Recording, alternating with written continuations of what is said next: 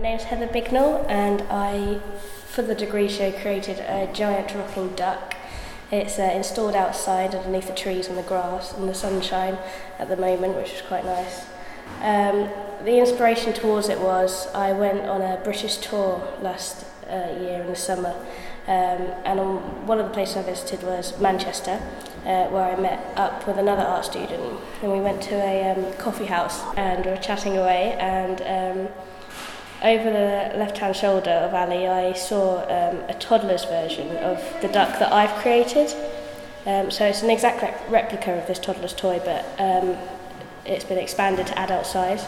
And it just made me laugh because it looked like possibly one of the most disappointing Christmas presents a child could get. As a toddler asking for a rocking horse after the World War, when parents couldn't afford to get children's presents as expensive as rocking horses, and for this kid to run downstairs one Christmas and see this rocking horse shaped present, and to open it and find a grotesque yellow rocking duck underneath the wrapping paper, and it just made me smile because you knew from looking at that duck that it was really well loved and that child wouldn't have faced disappointment with it. And I think that's something that adults lack a lot. They face disappointment and that's it. They don't find a better side to it. So the duck kind of tries to bring back childhood to adults, I suppose, but also is more based on looking for alternatives to disappointment.